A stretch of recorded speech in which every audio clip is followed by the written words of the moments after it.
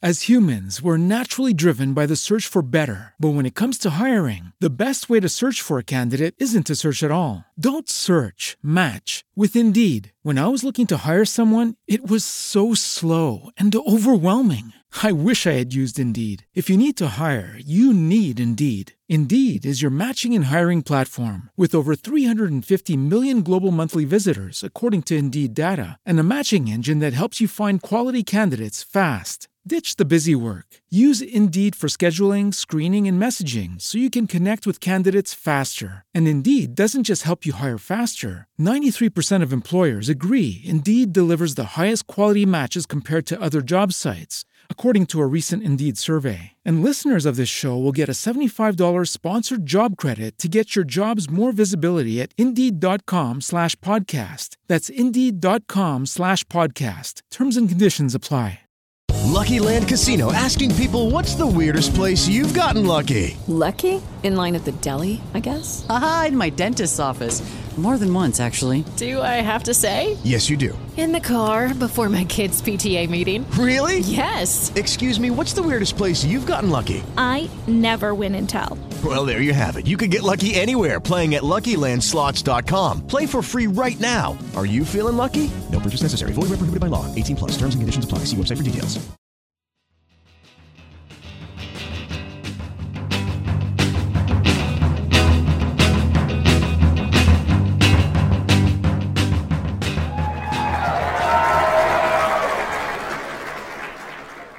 Buzzkillers, we are back.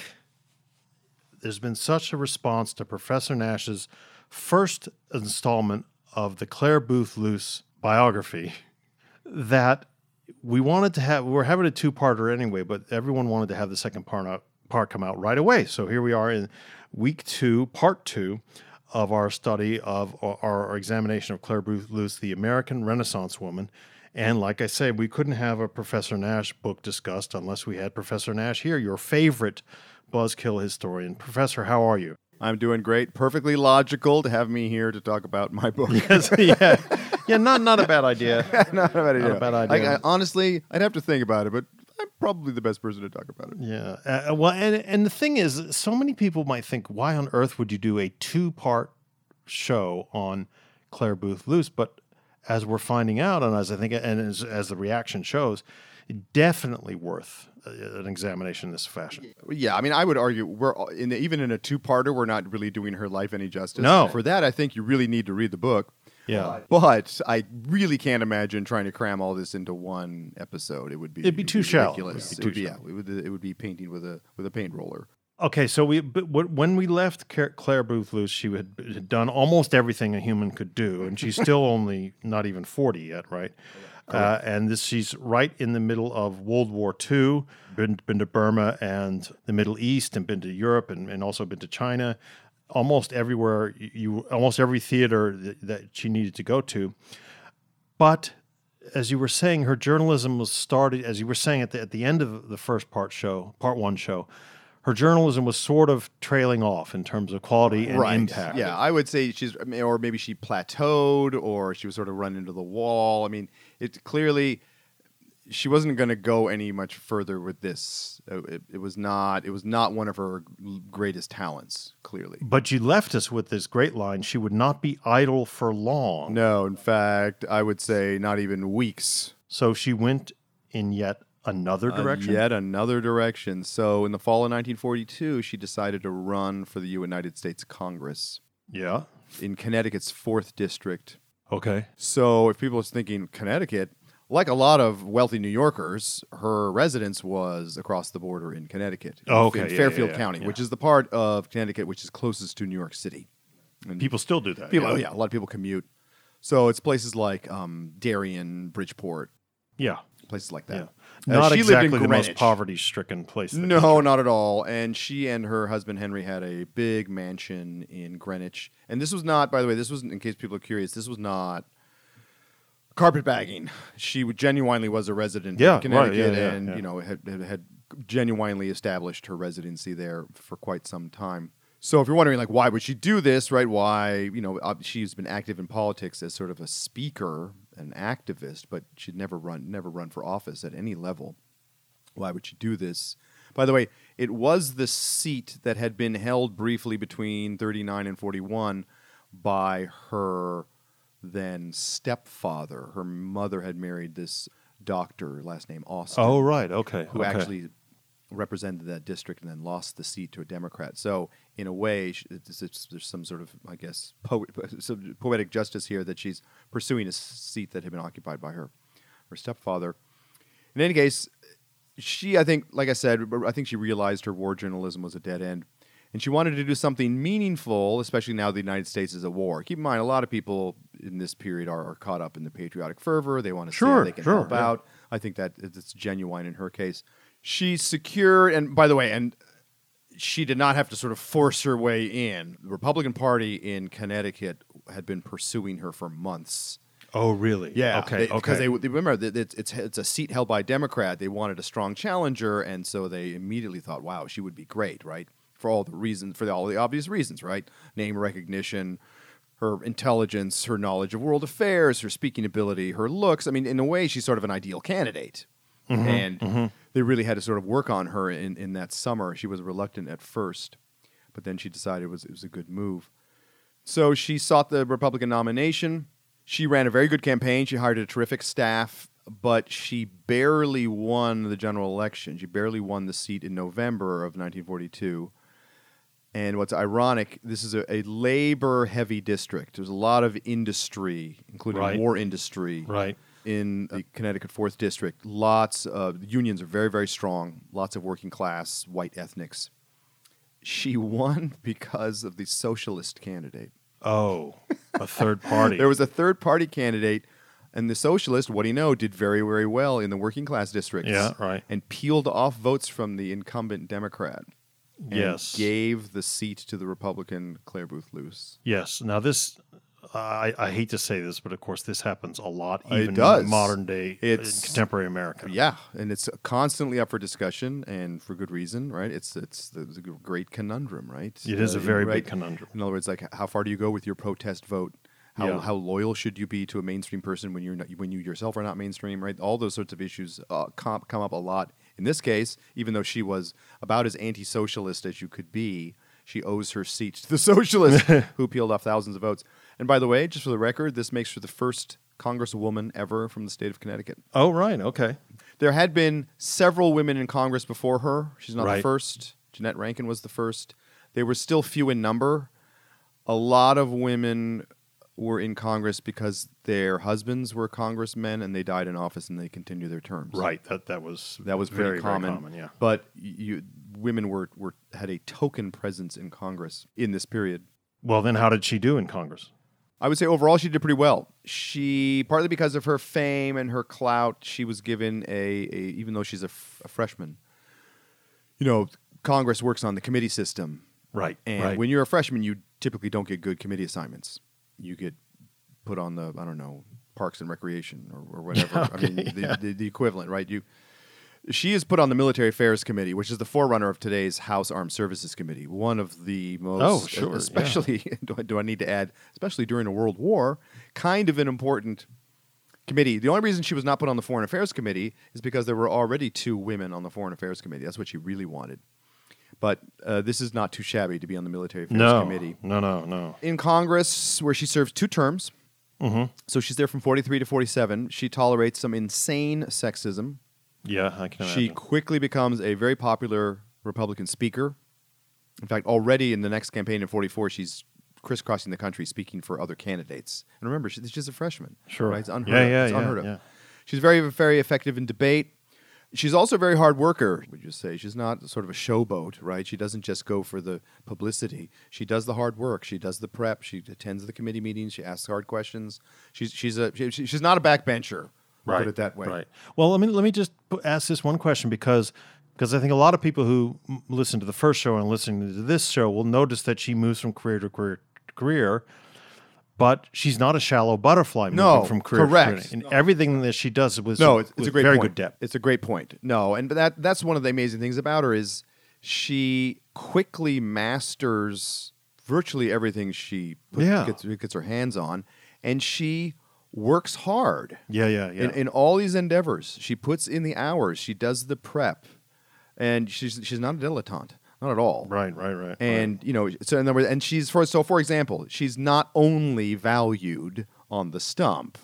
Yeah. She's valued in committee and in Congress, and she helps write legislation. She's in the minority, right? The Democrats Sure. dominate the House, and so there are limited opportunities in that regard. But she's effective in debate. There are a lot of people who think she goes too far with her biting, sarcastic wit. She makes a splash very early on by criticizing the vice president, Henry Wallace. He gave a speech, and he had a plan for the post-war internationalization of civil aviation, which she got up in her maiden speech. She denounced it as globaloney. That's pretty clever. It is pretty clever. She coined the term. A lot of people were turned off by her. So she was a polarizing figure, I'll put it that way. Yeah. And opinion polls showed this. Like with Eleanor Roosevelt, very few people neutral on Clare Boothe Luce. Right. Either you loved her or you hated her. And lots of Democrats hated her, and lots of Republicans loved her, including men who were very, very sexist otherwise, thought she was a terrific colleague to have. She was given a prime speaking slot at the 1944 Republican National Convention, where she attacked FDR in terms much stronger than was considered acceptable at the time. Especially during a war. Especially during wartime. Today, we would think it was very mild. Oh, okay, right, compared to what we've seen. But at the time, you don't criticize the commander-in-chief at time of war. She went ahead and did it. Later on in the campaign, she actually said, this is a virtual quotation, Roosevelt was the first president we had who lied us into a war because he didn't have the courage to lead us into it. Oh, ugh. Now, she didn't say that at the convention, but she said it on the stump. But still, them's fighting words. That's the kind of thing that's going to get your house firebombed if you're not careful. So it turned a lot of people off, but the Republican base in the hallway just ate it up. She was a huge hit. The Republicans loved the speech. Her first term, I should add, in Congress was disrupted by personal tragedy. Her 19-year-old daughter, Anne, who was in college at the time, and ironically from my personal standpoint, apparently studying to become a foreign service officer. Oh, right. She was going to be a diplomat, and she was taking a course of study. We should say that when you mentioned from your personal standpoint, that's one of the things you were considering as an undergrad. Absolutely.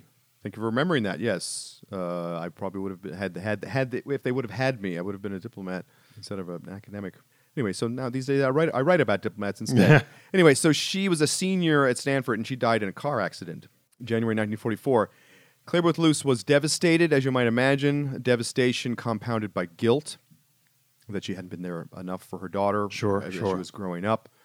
If you look at her whole biography, you can make a good argument that she never completely recovered from this emotionally. Not surprising, not uncommon. Not uncommon.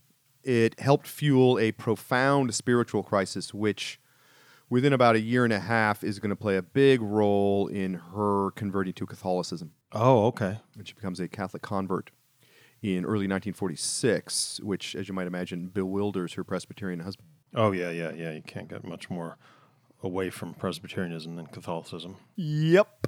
But that's later. That's 1945-46, under the tutelage of Fulton Sheen.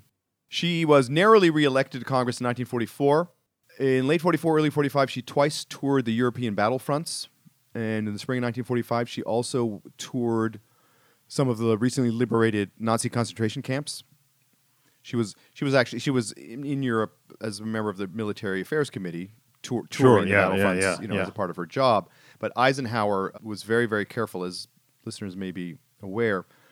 Once the enormity of the Nazi crimes was starting to emerge, Eisenhower, way ahead of his time, was concerned about what we call Holocaust denial. Yeah. That no one would believe this. And so he wanted as many eyewitnesses as possible. And so he actually approved orders that the entire Third Army, so 100,000 men plus, would be forced to visit the camps. Clare Boothe Luce also visited the camps and, like most people, was deeply affected by it. We need to have a show on Eisenhower doing that specifically, by the way. I'm sure our listeners would agree. Maybe it's just the liberation of the camps. Yeah. We haven't done that. That would be a great idea for a show. Absolutely. Yeah. It's great how we, and especially you, I think this is one of the first times I've suggested a new show. We think up other shows during our recording of other show. It never ends. There's always something new to do. Absolutely. Yeah. Yep.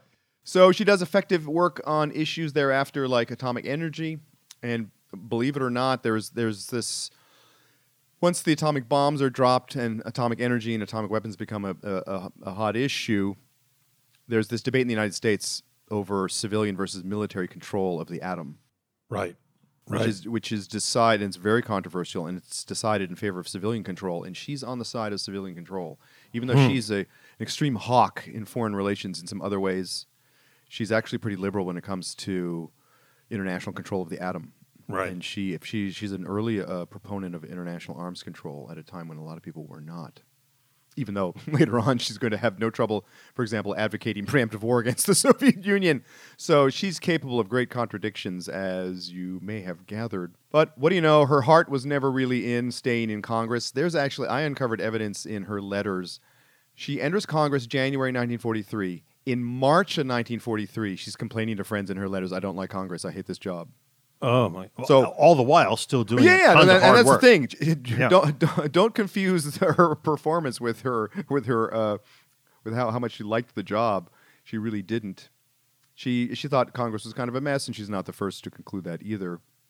And that work is kind of difficult to do. Now it's kind of ironic as well. She steps away just as the Republicans briefly gain the majority in the House. Right. So she might have found the job a little more rewarding in that regard. But she converts in early 46 and announces... Converts to Catholicism. Converts to Catholicism in early 1946. At the same time, she declines to run for a third term. And they are connected. Oh, okay. Partly because she made, and I think it's a legitimate argument. It's not just a rationale. She argued that if she ran again, she would be accused of pandering to her Catholic voters. Lots and lots of Catholics... In that district, and she was afraid people would say that this was a political move, which, who knows? They may have accused her of that. Anyway, remember, she's and there's a gap between her rhetoric and her action. Sounds familiar, actually. She's hardcore anti-Roosevelt, hardcore anti-New Deal, blasted at every opportunity. But when it comes to the actual specifics of like policies that she advocates, very liberal on immigration. Very liberal, while in Congress, very liberal on race issues. She works very, very hard to integrate the Daughters of the American Revolution, by the way, of which she was a member. Right. Very liberal on taxation. The spring of 43, when she's new to Congress, she's basically arguing for confiscation of all incomes above a certain level, like 100%. Right. Now, as we talked about in another show, they were very, very high, but she was perfectly okay with it. Yeah. And it's very striking. And she, for example, she opposed, unlike most Republicans, so she was even willing to go vote against, in case you're wondering, voting against the majority in her own party. She was opposed to some of the anti-labor legislation that was passed during World War II, like sort of anti-strike type stuff. Partly, she's a clever politician. She knows she's got a liberal district, right? You know, it's not a naturally conservative constituency she has. Right. So part of this is just practical politics. But I think even apart from that, overall, despite some of the appalling things she can from time to time write privately, her views are pretty. I'll say this. Her views on issues are surprisingly liberal for someone who's so conservative. Well, that's very interesting. Okay, so now we're in 1947. Correct. She's free to do what? Typically, for her, a little of everything. This post-war period, she writes a lot for magazines, but she fails to produce another good play. And it's interesting, and I'm pretty sure this is not unique to her. In part, she blamed her conversion to Catholicism. Oh, okay. Because remember, her great success had been as a satirical playwright. Yeah. And she believed, and there were she was freaked out when other people told her that, oh yeah, I've seen that with other Catholic converts. And she's like, what? Like, no, you don't tell me that. In other words, she felt like because of the way it changes your philosophy and your outlook and your behavior, that it sort of takes that satirical edge out of you. And so she found after she converted that she didn't have that edge, that the sort of witty, nasty dialogue that sort of came so easily in the late 1930s now sort of failed her. Right. But so she does some writing. She, like, for example, she edits a book called Saints for Now, where famous people were basically wrote essays about who their favorite saints were, and actually did rather well in 1952, I think they came out. She still did political activism. She was a member of the China lobby, outgrowth of her ties with the Chiang Kai-shek regime from World War II, and also very much certainly in keeping with the views of her husband and his magazines. The China lobby, in case people don't know what that is, after World War II, Chiang Kai-shek's nationalist regime was locked in a bitter civil war with Mao Zedong's communists, fighting for control of China. And the Truman administration, at a certain point, essentially said, "Chiang cannot be saved. Right? We're not going to go to war to save China." And on the Republican right, there was this group of people and sort of lobbyists and think tanks and publications called the China Lobby, where they're pushing very hard for the United States to do more to protect the Chiang regime, and also, by the way, just hammering the Truman administration for being soft on communism. So this gets very much wrapped up in the McCarthyism that you're going to see at roughly the same time. Well, and the phrase being soft on China was common. Right. At the time. Or also who lost China. Right. After 1949, when the communists actually come to power, then there's a lot of hand-wringing, and Democrats afterwards become very, very sort of gun-shy about not intervening overseas. And by the way, the loss of China in 1949, in large part, sets the stage for our intervention in Vietnam. Later. Oh, yeah. They're very much connected in this Cold War, this nasty Cold War that's emerging with the Soviet Union after the end of World War II. She serves up more rhetorical red meat at the Republican National Convention of 1948. Right. She at one point in the speech, she refers to Henry Wallace, who's running as a third-party progressive candidate, calls him Stalin's Mortimer Snerd.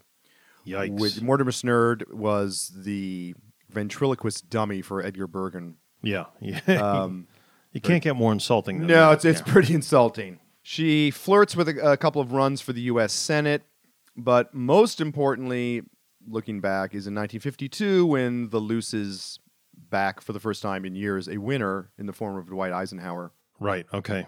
Eisenhower, and it's partly the same struggle. Eisenhower, of course, the great World War II hero, is running as a Republican in 1952, and he's an internationalist. His main competitor was Robert Taft of Ohio, who was still an isolationist.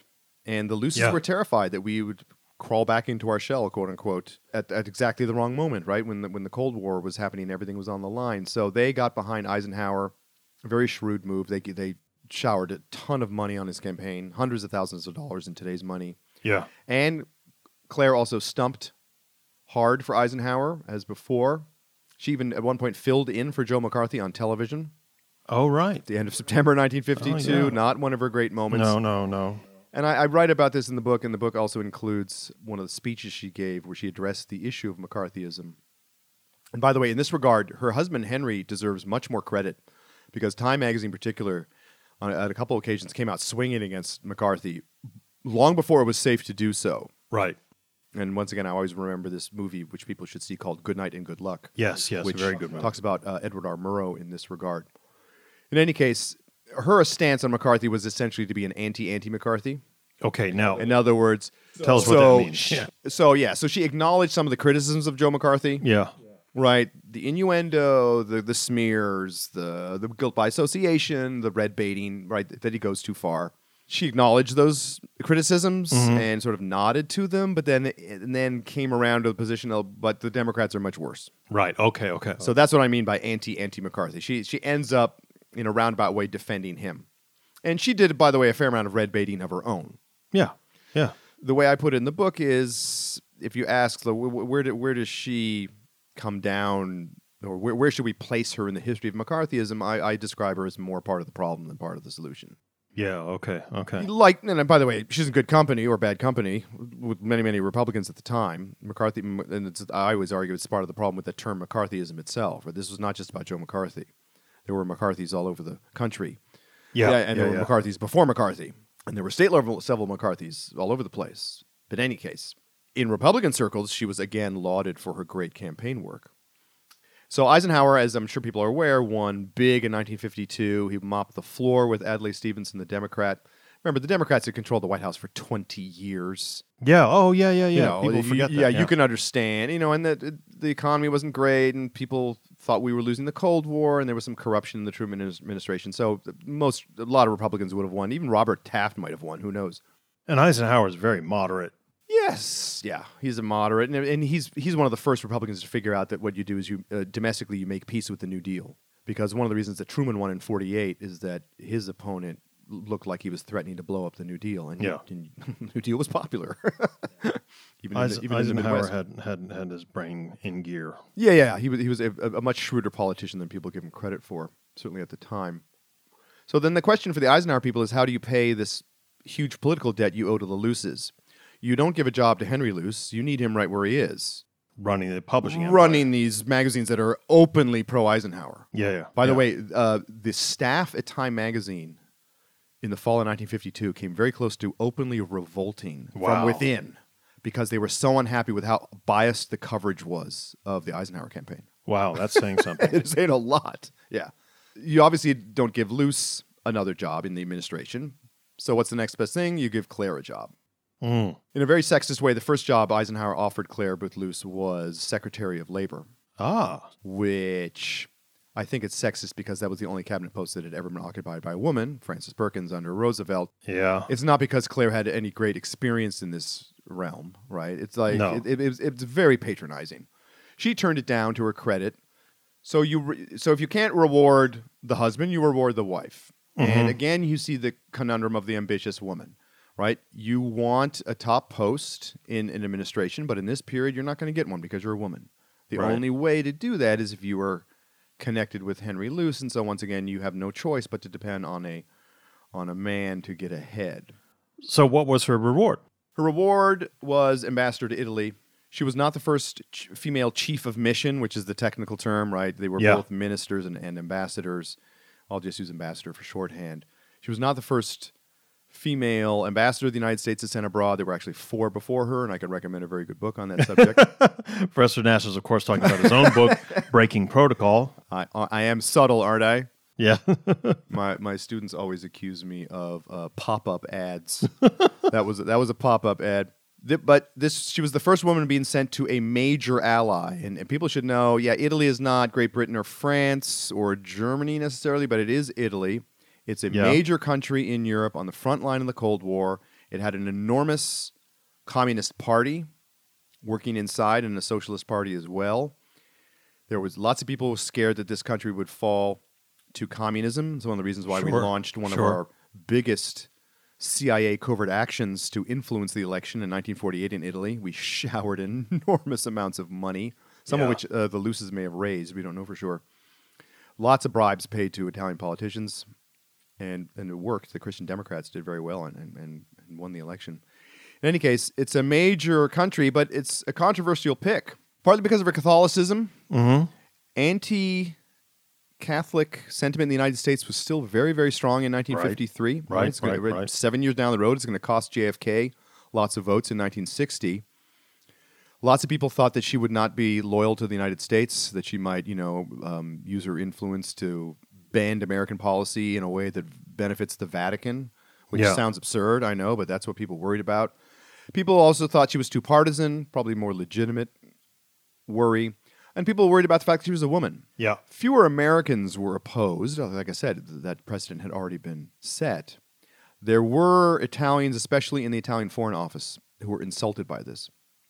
One top Italian foreign ministry official, when he found out that she was being nominated for the position, he said, and I quote, "What are we, Luxembourg?" Oh, Lordy. Which is a quote because that's a place where we had sent Pearl Mesta, the hostess with the mostess. Yeah, that's right. Who we also talked about. Very controversial pick, but the idea was, especially in a very macho culture like Italy, if you send a woman here, that doesn't mean we're a second-rate power. That means we're a third-rate power. Yeah. Even though it wasn't intended that way. No, and as we'll see, it's actually going to work out rather well for the Italians in some ways. But they thought it was a slap. The prime minister and other high-ranking Italians were obviously okay enough with it that they let it go ahead. By the way, countries are always free to reject an ambassador, right? They don't have to. I didn't know that. Oh, yeah. Okay. Yeah. All right. And normally the way it works is you clear it ahead of time behind the scenes. Right. So that you avoid the embarrassment. And so usually they are accepted, as it was in this case. She performed, once again, rather well. If you look at the internal ratings from the State Department, she didn't get the highest marks, but she got above-average marks pretty much across the board. Okay. She was criticized for her staunch anti-communism, certainly in Italy. But it was U.S. policy, right? Her job was to try and steer Italy away from the left, and she did that in some rather heavy-handed ways. But she wasn't making policy; she was executing it. That's what ambassadors do, and she did a pretty good job of it. Again, we can assume that this is one of the things that she works very hard. Oh at. yeah. No, and that's important too, because remember, she's a political appointee. We have a lot of political appointees. Yeah. To this day, a lot of political appointees are in the most extreme cases, they're embarrassments. And like, for example, during their confirmation hearings, they revealed that they know absolutely nothing about the country that they're being sent to. That's happened many, many times, including recently. We've had to pull people in recent years because they're just so embarrassing in the United States. Not in her case. She works like a dog, and she mastered all of the issues. She learned a little bit of Italian. She played a major role in solving the Trieste crisis, which was a major international crisis between Italy and Yugoslavia in the post-war period, which easily could have led to war between the two countries, which was not in the U.S. interest, to put it mildly. It was a very, very tough issue, and she played a huge role in getting it solved, and the way she did it is because she had access. And here's where the Italians really started to change their minds, certainly official Italians started to change their mind about her. Because unlike most ambassadors, she had a direct line to the White House. She could call the president and get him on the phone. Or if she wanted to go and have a personal meeting with the Eisenhower to talk substance and not just for a 5-minute photo op, which is what all ambassadors get. Yeah, sure. An actual substantive meeting, she could do that. And so the Italians quickly realized that they had, in some ways, maybe the most effective ambassador they ever had. I mean, you always have to worry about the issue of, what do they call it? Localitis. That's right, yeah. Right, yeah. where she becomes... Or going native. Native. She becomes a stronger advocate for Italy in the United States than for the United States in Italy. Yeah. I don't think that became a huge problem in her case. Yeah, I think she's sort of, like a lot of ambassadors, by the way, I think she sort of got into that gray area in the middle. But she survived 4 years, which is a typical stint as an ambassador. She even survived being poisoned by her ceiling. Okay, now, Professor, you damn it, you've done it again. At just the point where we need to take a break for sponsorship, you're going to leave us with this another cliffhanger, sort of a ceiling falling in, maybe. It sounds like the Amityville horror or something like that, right? But we do have to go for a sponsorship break, so we will do that and come right back and learn how this cliffhanger turns out. Back in a sec. Lucky Land Casino, asking people, what's the weirdest place you've gotten lucky? Lucky? In line at the deli, I guess? Aha, in my dentist's office. More than once, actually. Do I have to say? Yes, you do. In the car before my kids' PTA meeting. Really? Yes. Excuse me, what's the weirdest place you've gotten lucky? I never win and tell. Well, there you have it. You can get lucky anywhere, playing at LuckyLandSlots.com. Play for free right now. Are you feeling lucky? No purchase necessary. Void where prohibited by law. 18+. Terms and conditions apply. See website for details. With Lucky Land Slots, you can get lucky just about anywhere. Dearly beloved, we are gathered here today to... Has anyone seen the bride and groom? Sorry, we're here. We were getting lucky in the limo and we lost track of time. No, Lucky Land Casino, with cash prizes that add up quicker than a guest registry. In that case, I pronounce you lucky. Play for free at LuckyLandSlots.com. Daily bonuses are waiting. No purchase necessary. Void where prohibited by law. 18+. Terms and conditions apply. See website for details. Okay, we're back, Buzzkillers, with your favorite Buzzkiller, Professor Philip Nash, who's talking to us about Clare Boothe Luce, American Renaissance Woman, his latest book. And before we left you for sponsorship break, Professor Nash had just said, and I'm quoting here, that Clare Boothe Luce even survives in Italy, as an Italian ambassador to Italy, even survives being poisoned by her ceiling. Now, I can only respond to that by saying, say what now? Say what now? WTAF. Yeah, so by 1956, she's experienced in a whole bunch of severe but not easily explained health symptoms that I believe require her hospitalization at a certain point. She became super, super sick. The CIA got involved, investigating the possibility she was being poisoned. In fact, there's actually one point where, she said months earlier, she said, this coffee tastes like poison. It turns out she was right. So the CIA looked into it, and they found the culprit. So for her entire adult life, she spent hours in bed in the morning doing her work. She'd take breakfast in bed. She'd do her correspondence in bed. She'd read memos in bed, and she'd dictate all those things for hours in bed. Yeah, lots of people do this. Especially in this time period. Politics. That was her thing. So her residence is called the Via Taverna, was from the 16th century. And it turns out that her ceiling had been painted with really old paint that contained arsenate of lead, which was typical back in old-timey paint. And it was flaking and landing in her food. So she was being progressively poisoned by her ceiling. By the way, we don't necessarily, it doesn't have to be huge flakes that you could see. It can be almost microscopic. Correct, exactly. And by the way, I'm pretty sure that the floor above, I think there was like a washing machine or something that would vibrate. And so it would shake this sort of paint dust. And, it doesn't take much. And you can just get a little dose every day. But it's arsenate of lead. A little dab will do you.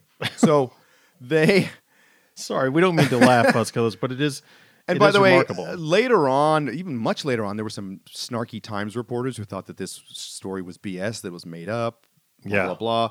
This has been confirmed by all sorts of different sources, including people in the State Department who worked for her. Yeah. And by the way, and they did worry at first that this was deliberate, that she was being deliberately poisoned as an assassination plot. Turns out it was just her ceiling. Well, that's what you get for living in old Italian palaces. And the moral of the story is, go get a nice new condo. So by the end of 1956, she does recover her health, right? They deal with the arsenate of lead problem. She is nevertheless tired and frustrated by the Italian situation, by the world situation. She, throughout her career, over and over again, she lapses into what can only be called alarmism. Late 56, You've got the Suez Crisis and the Soviet invasion of Hungary at the same time. She's very critical of Eisenhower for not, I'll put it this way, when the Soviets invaded Hungary to crush the Hungarian Revolution in 1956, she was far more willing to risk World War III to help the Hungarians than the president or the Secretary of State were. Wow. Okay, so she's out there on the vanguard. Oh, yeah. And there's one point in a top-secret memo earlier in 1954, she advocates liberating China using nationalist Chinese forces and U.S. tactical nuclear weapons. I would say there are times in her career where she does not reveal herself to be a terribly deep thinker when it comes to national security strategy. I'll put it that way. Right. But she was a super hawk. And she was concerned that Eisenhower was dropping the ball. In any case, she was going to retire. She was going to resign anyway because of her health and her frustration and tired of the job. So she resigns at the end of 1956. Okay, now let's get where is she age-wise now? She is 53. Well, really too early to retire. Sure. Yeah. We would say she's mid-career in terms of her age. Yeah. So turns out after resting up, she immediately seeks another post. There is some insulting talk within the Eisenhower administration about, for example, a job in the U.S. delegation to the United Nations, which was a huge step down. And I argued in a piece I wrote online that Eisenhower is not the only person to do this.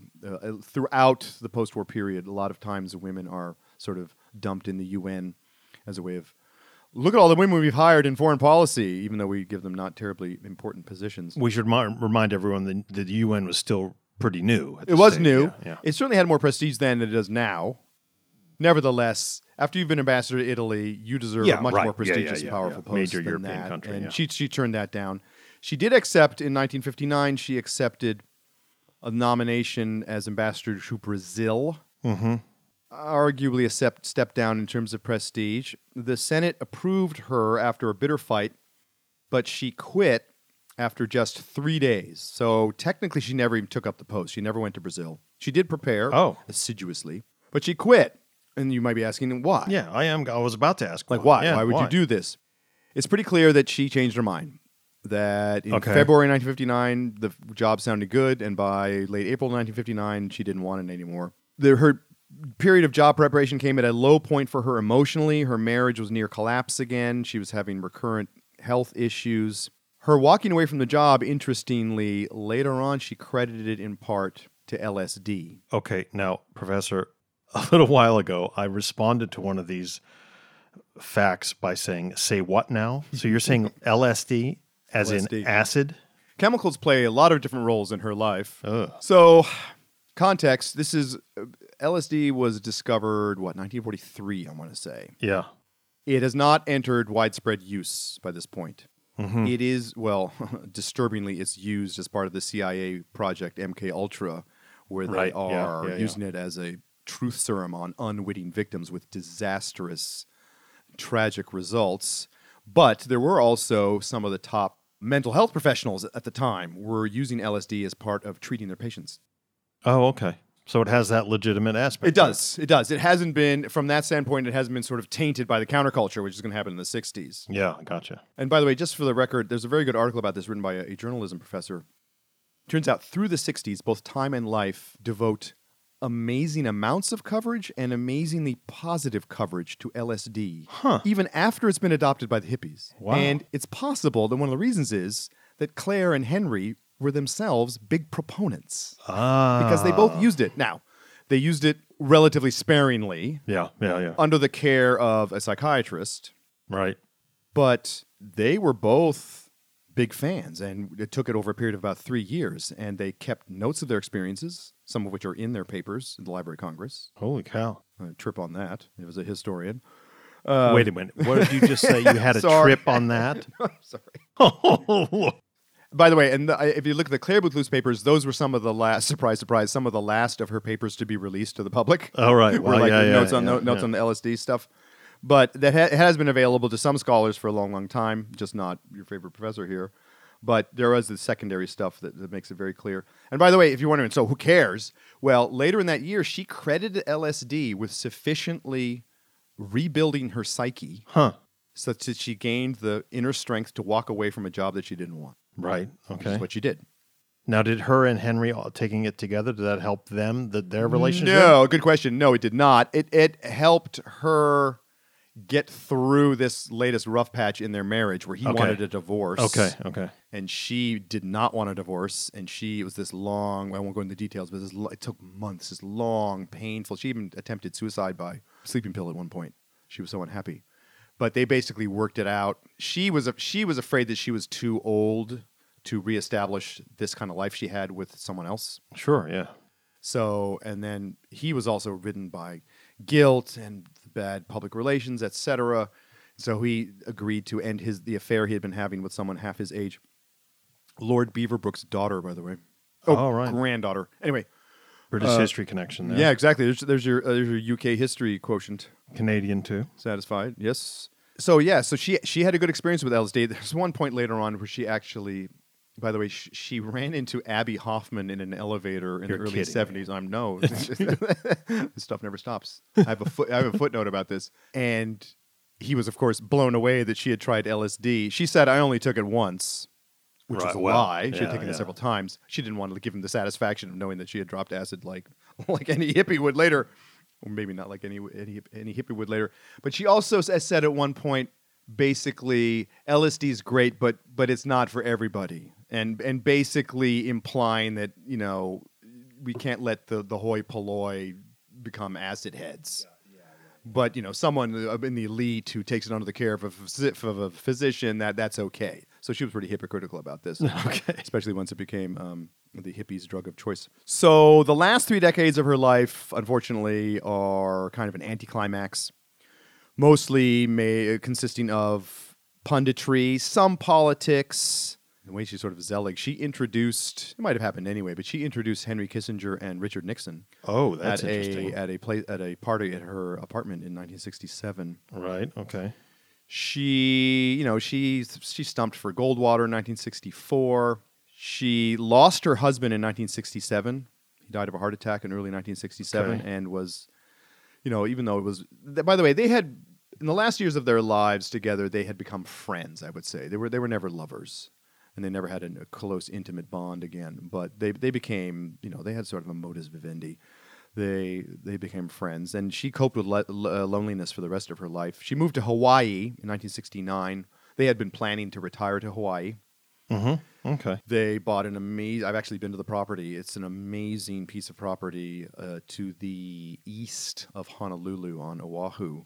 Basically, it's 2 acres of private beachfront property, which today is worth a pretty penny. Yeah. She had a house built there. She ran what you might call sort of a trans-Pacific salon in the 70s and early 80s.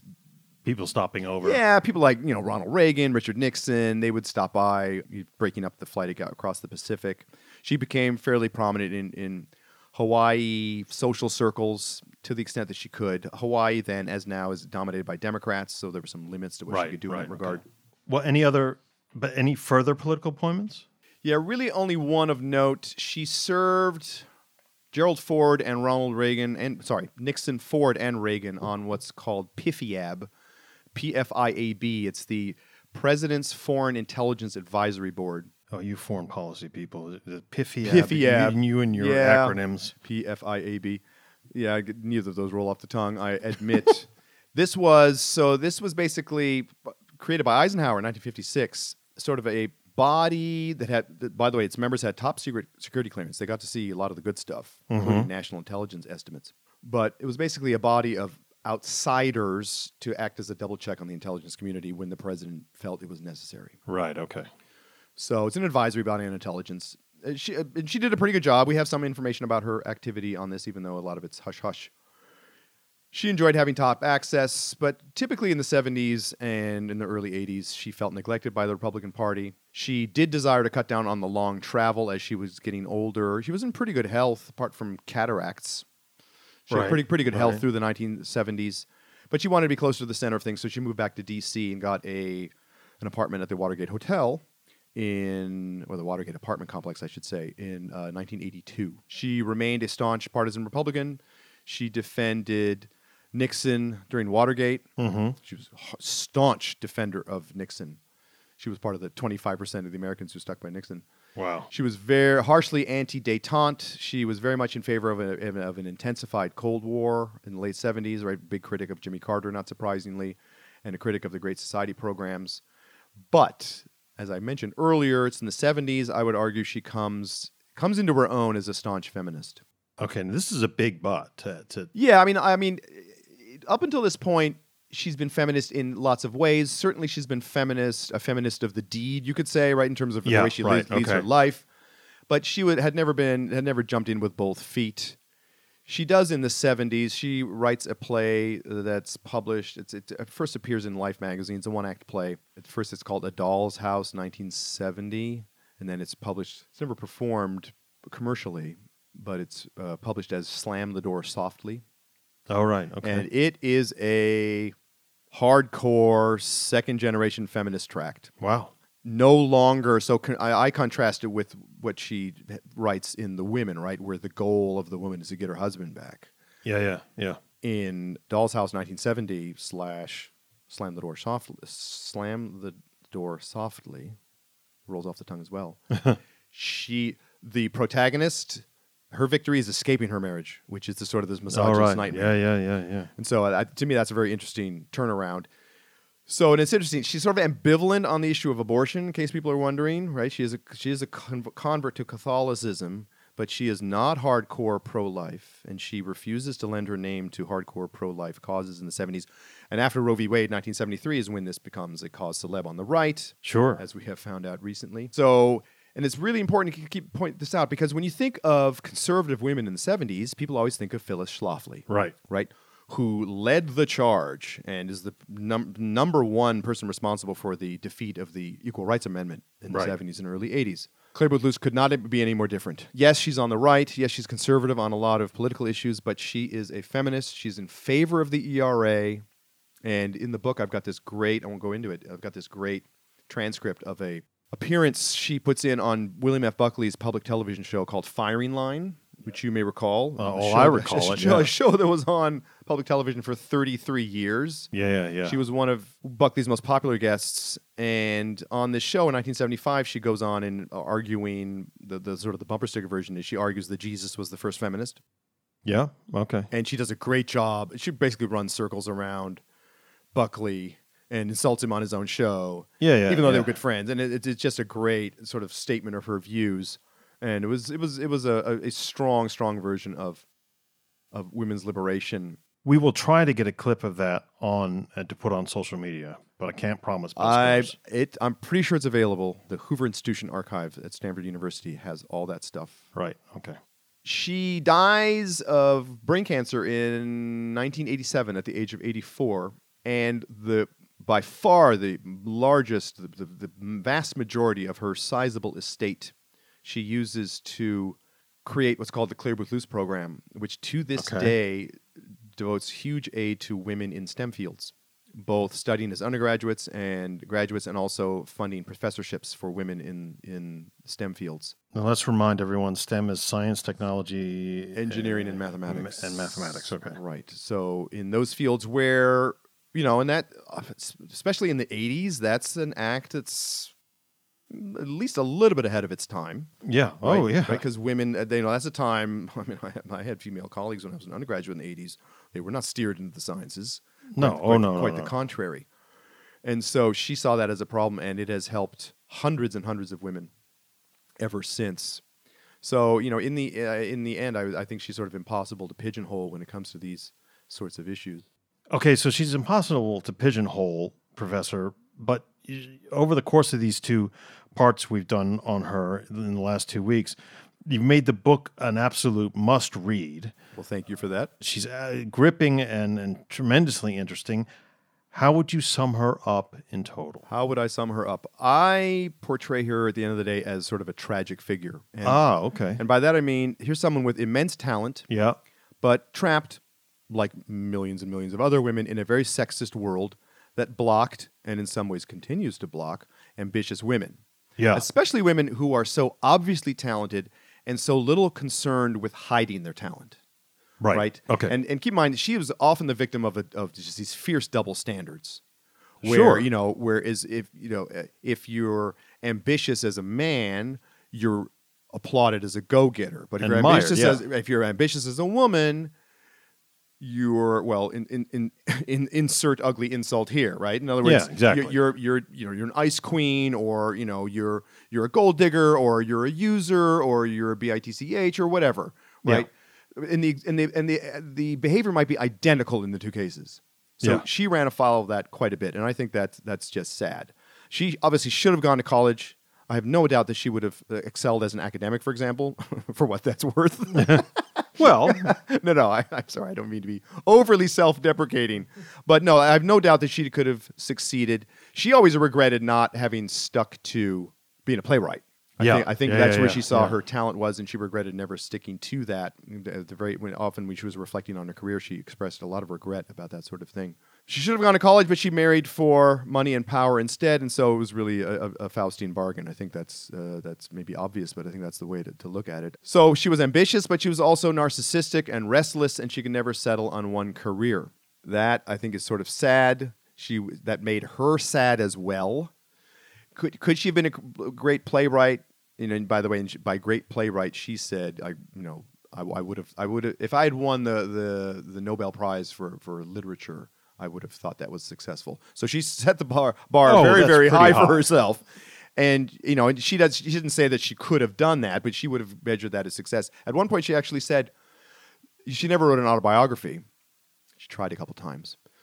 But at one point, she thought she was going to call her autobiography Confessions of an Unsuccessful Woman. Wow. Yeah. Which I think, if anything, is overly harsh. And partly my argument is, I think one of the reasons she doesn't get as much attention as she might is because I think we are all, myself included, locked into this model of what we might call deep historical figures. In other words, they excel at one thing. Right. They devote their entire career to it and achieve greatness, like, Winston Churchill in politics, for example. Right. They are much rarer, but every so often a figure comes along who's not deep but broad and does everything well, but nothing brilliantly. And I think I would put her in that category. Well, although it sounds like her first 3 major plays are pretty brilliant. Yeah, maybe that's why she said that's the one field that I could have excelled in. Yeah, I'd agree with that, absolutely. But I think for breadth of experience, I honestly, maybe you can come up with someone. I can't come up with someone who's a woman in the American 20th century who has nearly her breadth of experience and breadth of achievement. So I think she deserves recognition for that. So in other words, the tagline would be historical breadth rather than historical depth, because such versatility is far rarer and in a way sort of its own achievement, I would say. And also why you have the best of all possible subtitles for your biography, which is American Renaissance Woman. Now, Renaissance man or Renaissance person is an often overused phrase, but she is clearly. Yeah, absolutely. No, and that's why I did choose that title. And by all the way, just for the record, I also partly intend a double meaning, which is to say, I believe in some ways, if you look at what she was involved in when she was involved, yeah, she's sort of a woman of the American Renaissance. In other words, I see. By the way, I'm aware of the fact that among American historians, the quote-unquote American Renaissance was in the 19th century. Right. I know that. But if you look at the New Deal, World War II, the Cold War, this was an era of when the United States became a superpower. Right, world Renaissance. Yeah. And so it's an American Renaissance, and I think she was very much a part of that. Well, Professor, you've done it again. You've done it again, as you've done for years now. I think 6 years you've been on the show. This is one of the best. This is certainly one of the best two-parters we ever done, and one of the best ever in our history. Well, so, thank you. Buzzkillers, please, again, we'd like to send you this book. Professor Nash wants to personalize it for you. If you're a Patreon member, you will get a blog post about it. Please respond, and your name will get put in the hopper. And as long as you promise to promote it on social media, put the cover next to your smiling face, a selfie with the cover. Yeah, then we'll send it to you. But it just remains for me to say thanks so much, Professor, for coming on the show again, coming back to the bunker after all this time away because of COVID and everything else. Always a pleasure, just like old times. Well, Buzzkillers, please go to Professor Buzzkill for all the fun. Please rate and review us on your podcast platforms, especially if you're on Apple. If you use Apple Podcasts, it really, really does make a difference. Please follow us on social media. We're at BuzzkillProf across almost all platforms. And we will talk to all of you wonderful people out there next week.